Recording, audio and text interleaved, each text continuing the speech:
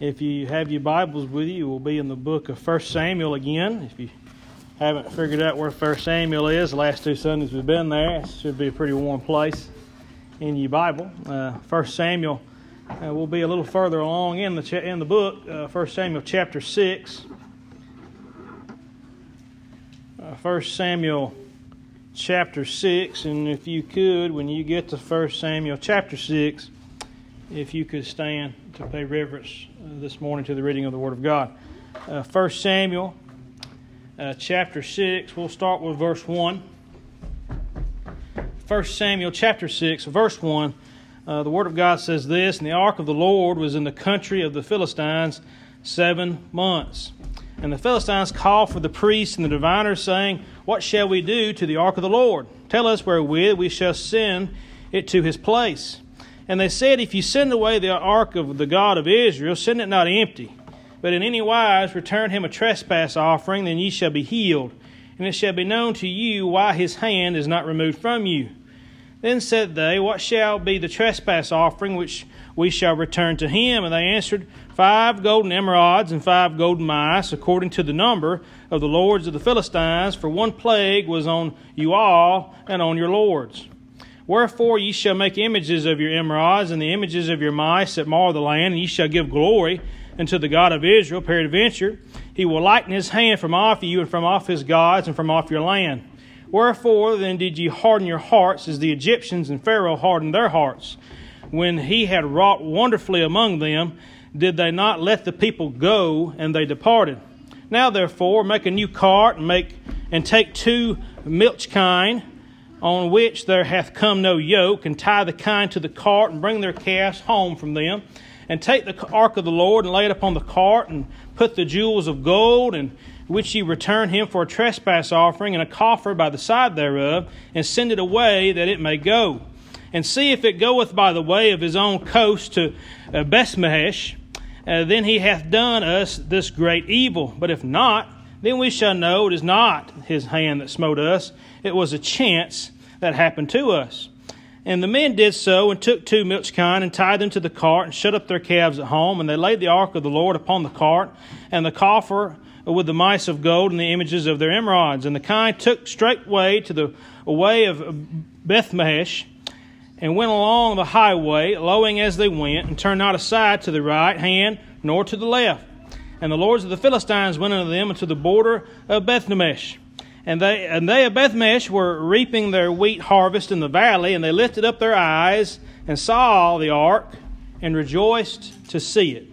Dear Heavenly Father, Lord, we thank you for allowing us to come together here this morning. We thank you for the Scripture that you've impressed upon our hearts. Lord, I pray that you'll watch over those within this church, within this community. I pray that we can humble ourselves this morning. I pray, Lord, that you'll take us and hide us behind the cross, use us as a willing vessel. And Lord, watch over the many people that make up this church, the many problems that they're going through, the many heartaches, the many troublesome times. And Lord, I pray that you'll continue to help us, continue to direct us. And Lord, I thank you for my home in heaven. I thank you for the blood that was shed on Calvary for a sinner like me. In Jesus' name I ask, amen.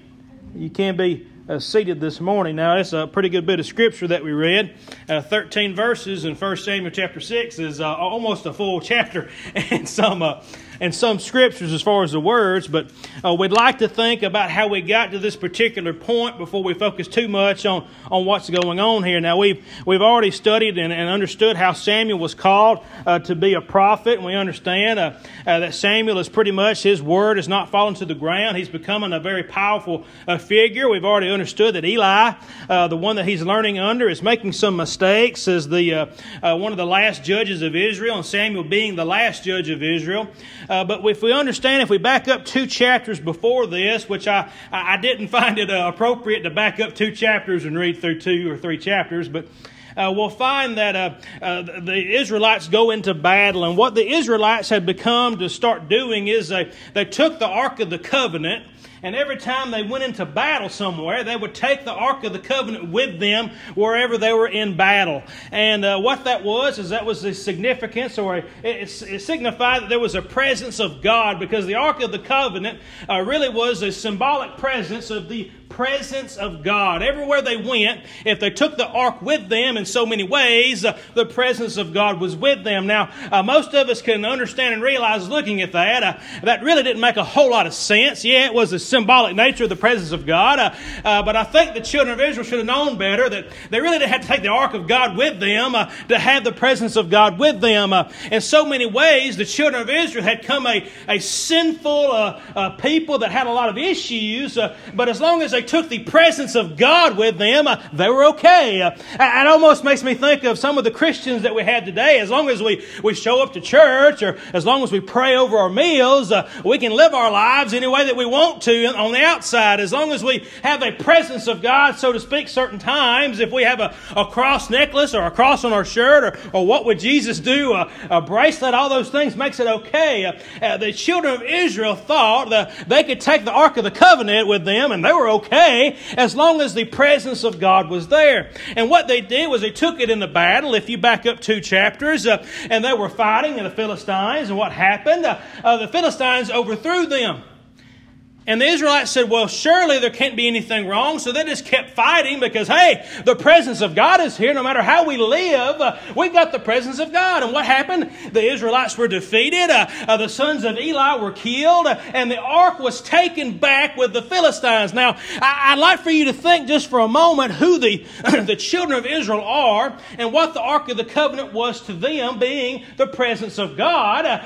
They went into battle and they had lost their God today. Church. They had went out into battle and took God literally. They thought with them into battle. They had lost their God. Can you imagine the heartbreak in the children of Israel truly depending upon the Ark of the Covenant? Because, hey, their lives were messed up. Their leadership was messed up. Everything was messed up. Everything was going astray. But as long as they had the presence of God, they were okay. But when they went into battle, they lost the presence of God. Truly, there had to be great depression, a mourning there. The children of Israel, they surely thought that, my goodness, God has abandoned us, God has left us. And surely, the children of Israel, they took it with them and they had lost. And they'd lost the ark of God. And in a way, they thought the Philistines took their God. Can you imagine that thought process? The Philistines just took our God away from us. That they were worried about the ark. Now, the Ark of the Covenant was a special thing, but I think they had misunderstood exactly what the ark was. Now, the Philistines took the ark. I want you to realize what the Philistines did. The Philistines took the ark. If you back up a chapter before this, at the very beginning of the chapter, it says that they put it into the house of Dagon. I may be pronouncing that wrong. It don't matter. It was their god.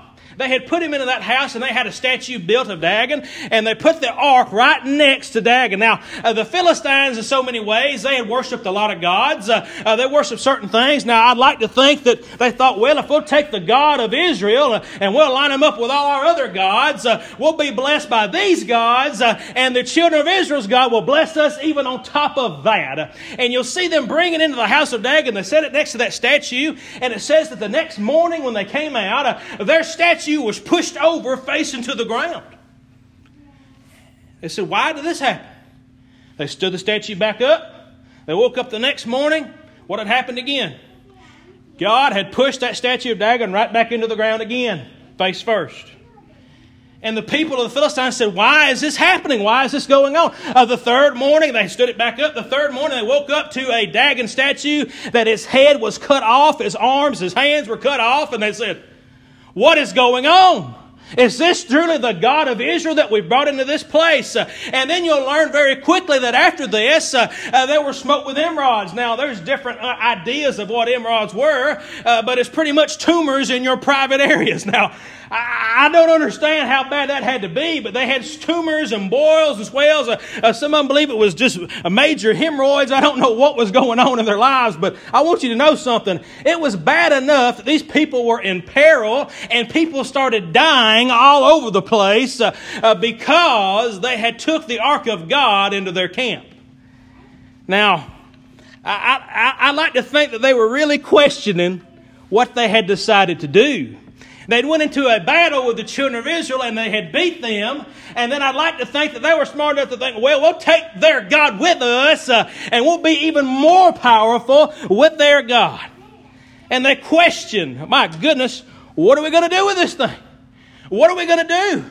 And then they took it and they said, hey, we're going to send it to Ekron down the road. We're going to send it down there, and when we get it there, we'll keep it there. And what do you think the people in the city of Ekron did when they saw the ark of God? They'd already heard what had happened in the house of Dagon, and they took it to Ekron, and the people of Ekron said, hey, do you want us all to die? Why are you bringing the ark of God here? Now, everyone either died or had tumors all over their bodies. That's what happened to these people. You were not going to be eat up with tumors or boils, or you were not going to die. One of those two, you was going to suffer from what was going on. And what they had thought would be beneficial to them hurt them. What they thought they could do with God backfired on them. The world sometimes thinks they can take God and fit it into their form and do with God what they think will do right and live like the world. I want you to know that doesn't work. How many of you today, and I could raise my hand and say that I've done it, I've tried to make God fit into my plans. I've tried to make God fit into the way that I was living, the way that I was speaking, the way that I was doing things, and say, well, God's with me. How many of us, you don't have to raise your hand, but really think about how we've tried to fit God into our life.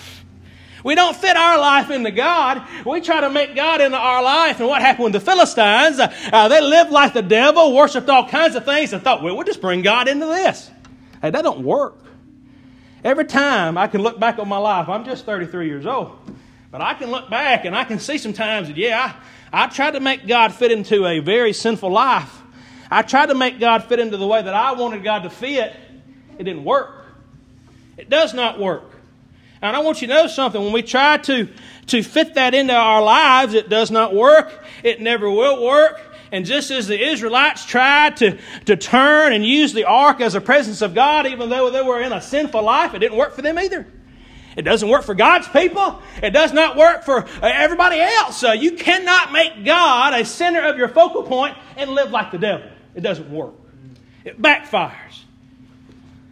You know, I'm glad that the people of the world will try to take God's Word and mold it into their lives and make it look like everything else. That's exactly what these people did. The Philistines were living like the world. They are an image of the world, and they tried to bring God into it to get power from it. Do y'all realize that's what people do today? The news does it. The media does it. The world tries to say, well, your God says this. Well, your God says that. The Word of God says this, and you're not doing that. And they try to manipulate us and hurt us. Do you not think that the Philistines, in a way, when they were marching away with the Ark of the Covenant, said, hey, we got y'all beat. God's with us. We understand it. It's with us. But it backfired so bad. And none of the things made sense to them. And we pick up at this point. They've already taken it to Ekron, and they've already had it. And we pick up in this chapter. It's 7 months later. 7 months. They've been covered in tumors, boils, and people dying all over the place. And they finally decided after 7 months. Don't that sound like y'all? Hey, y'all hard-headed like that? Yeah, I'm hard-headed too. It took them 7 months of people dying everywhere and wondering what in the world's going on. Is it the ark? Is it God? Hey, 7 months, people died, got covered up. Everybody's covered up. They said, let's analyze what's going on. And they see in the beginning of chapter 6 that they had it for 7 months. 7 months of havoc has been wreaked. But I want to look at how the Philistines questioned it. What they did was they went to their priest. Now, if we go back to chapter 4 and we read when the children of Israel fought and they had lost, and they went right back into battle and then they lost the Ark of the Covenant, you don't see the children of Israel go to their priest and ask permission. You also don't see the children of Israel that I can find praying to God to give them direction. But what did the sinful, godless Philistines do? They actually went to their priest. to see what they should do. And what did the priests tell them to do? And we could read it all over. We don't have to. The priest said, hey, we're going to send this thing back. Okay? And we ain't going to send it back empty because the God of Israel, hey, He ain't messing around. We're going to give them some gold. We're going to make golden emeralds, which is whatever was they were plagued with. Different ideas there. Whatever they had plagues all over themselves with. We're going to make golden idols of those things. And we're going to stick them next to the Ark of the Covenant. And then we're going to go out and we're going to get 2 milk cows. I want you to realize what they did. They said, we're going to go get 2 milk cows, which is milk's kind. We're going to get 2 milk cows. It's got calves is what it says. They got calves, and we're going to make sure they've never had anything put upon them. They've never pulled a wagon. They don't know how to pull a wagon. They'll probably go crazy if it ain't God of Israel. And we're going to put them on the Ark of the Covenant, and we're going to put the gold. We're going to put the Ark on a brand new cart. We're going to build one, a cart specially made to haul the Ark of the Covenant. And 2 cows specifically there only to ever haul the Ark of the Covenant back to the children of Israel. Do y'all realize this, how God impressed that had to be?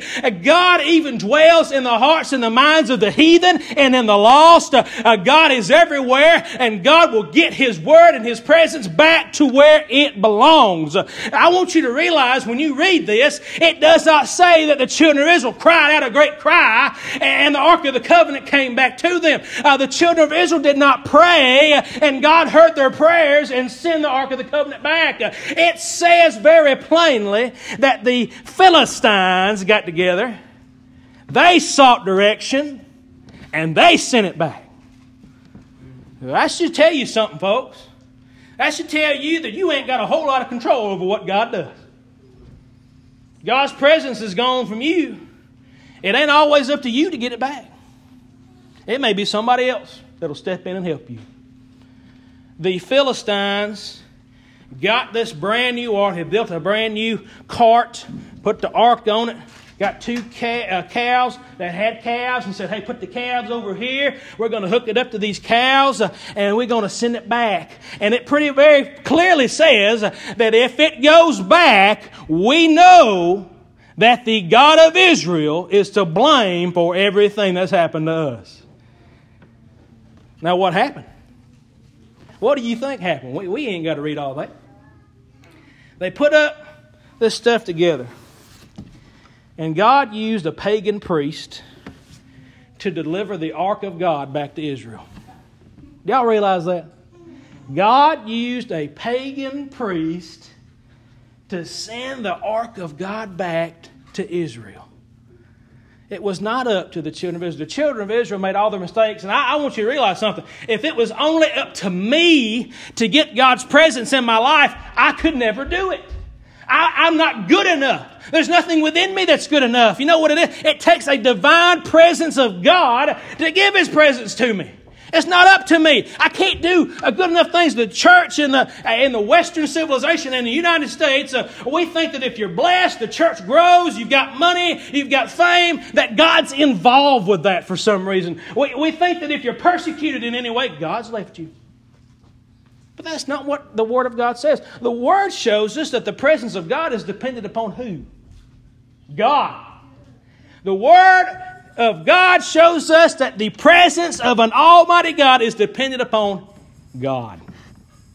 He'll do what He wants, when He wants, through whoever He wants, and we don't have a whole lot of control over it. We can preach doom and gloom. We can preach salvation every Sunday. Or we can preach whatever we want to. Zach Stone isn't going to save anybody. Nobody in this church is going to save anybody. If you get saved today, it's only through God and His presence and His time.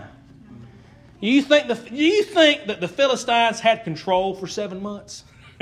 No. If they would have been smart, they would have said after a week, we're sending this thing back. First few people died. No. Dagon got his head cut off. Nah, we're sending it back. But they held on to it for 7 months. Hard-headed bunch of folks like me. They said, well, surely it isn't this Ark of the Covenant. But I want you to realize something, that they put them on this cow, these 2 cows, they sent them off, and what did the cows do? They went right back to Israel. I want you to realize something. 2 mama cows with calves still alive. They want to milk them cows. They want to feed. These are milk cows. They ain't supposed to pull no cart. They knew beyond a shadow of a doubt that this was God in their lives, just as you sometimes. We have to know. We have to see something so amazing. The children of Israel, I believe they had to witness this coming back. Two milk cows that are not designed to pull a cart is pulling back a brand new cart with the Ark of the Covenant on it and gold upon the Ark. What in the world is this coming back? They gave us money and they gave us the Ark back. They didn't want to have no part of that stuff. And when they saw it, what did they do? They rejoiced. They looked upon it and rejoiced. Now, I didn't read the verses after, I think, 14 or wherever we stopped at. But it says that the cows stopped right next to a big old rock. What is a big old rock perfect for in their time? Sacrifice. Those two cows pulled that Ark of the Covenant right next to a rock. What did they do? They killed those two cows. They were a perfect sacrifice to make right up on that altar that stopped right there with them old cows. I want you to know the children of Israel, at that point, they stopped bringing the presence of God, the ark. They stopped bringing that with them in the battle. They realized, I believe, right then and there, that right there is not something we take in the battle. That's something we keep at home.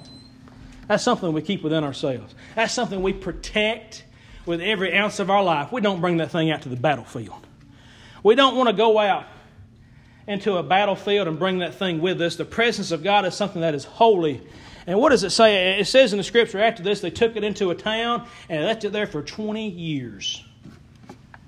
Before this, they was taking that thing around everywhere, going into battle with it, doing whatever they wanted to. It got captured. People got punished. It got sent back in just an amazing way. But then they decided, hey, we're not going to do this anymore. We're putting this thing in a town. We're going to leave it there and stay there for 20 years. Now, what can we gather from this? There's a few things. We can gather that what we think is best is not always best. The Philistines truly thought that the right thing to do was to get that ark. They thought that putting that God with their other gods, you may think that taking God and bringing it into your life and mixing it with all the other things that you want is going to work. You may get punished. You may have a lot of things that you go through before you finally realize, hopefully it won't take 7 months, you finally realize that this ain't working. I'm getting punished. Things are going wrong. Things are not working out right. I have the presence of God here with me. I have the God of Israel, Jacob, and Abraham, and Isaac. I have Him with me. I'm saved by Jesus Christ, but I'm living like the world. I don't know what's going wrong. I can tell you what's going wrong. You're not living for God. The Philistines came in and took their presence of God away from them. That wasn't the right thing to do. They thought they could get away with it. So what you think is best is not always right. But more importantly, I see from this story that God's presence is not very far away. God's presence is not very far away. You don't have any control over God's presence. You don't. I don't care what you think. I know that the Word of God tells us that God's always with us. He'll never forsake us. He'll always be with us even until the end. But I can't control what God does. I can't control the messages a lot of times that He brings. I can't control who's here. I can't control who listens to a witness. I can't control who testifies. I can't control who goes to an altar. I can't control who gets saved. I can't. That's God. I'm glad I'm not in control. If I was in control, I'd mess it up. If I was in control, everything would be disarray because I couldn't do it. The children of Israel thought that they had lost, in so many ways, their God. And you may feel in a certain way that God has left you, that God has given up on you, that you can't seem to get anything right, that when you go into battle, and so to speak, when you face certain hard times, you lose. You get deflated. Boy, I've lost those battles before, and I just felt like I just got whipped by the world. Nothing's right. I feel so defenseless. I feel like I can't do anything to please God. I feel like nothing I do is right. I feel like God's presence has gone from me. You know, the harder I look for it, though, the harder it is to find it. But all you got to do is trust in God. He'll come back to you. It says that they sent those calves back. They made an offering to the Lord. They rejoiced. And the Bible even mentions 70 people there in the children of Israel that did not praise. We don't really understand I don't understand exactly what happened in these 70 people's lives in the camp of the children of Israel. But there are 70 people that died when the Ark of the Covenant came back. That's scary. There's 70 people that died. I don't know if they didn't praise God enough. I didn't know if they didn't rejoice enough. I didn't know if maybe they didn't care when the Ark of the Covenant came back. The shape of their lives when the presence of God came back, it was not suitable for God. And they died. And that bothers me. That bothers me that we may have people in the church that when God's presence comes back to them, they just don't care. They wouldn't know the presence of God if it swiped them upside the head. They wouldn't know if God was dealing with them or not, and if it did, they wouldn't care. They wouldn't rejoice, knowing that there are people that need to be saved. God's presence, praise God, is not far away. As they get a verse of some song ready, His presence might be gone, but I'm glad that it won't be gone long. He won't be gone long. He's not very far away, and I'm glad today that He can get you back on track. And God's presence move when He wants to. Any way He can. Using anybody that He wants. Ain't that a little scary today?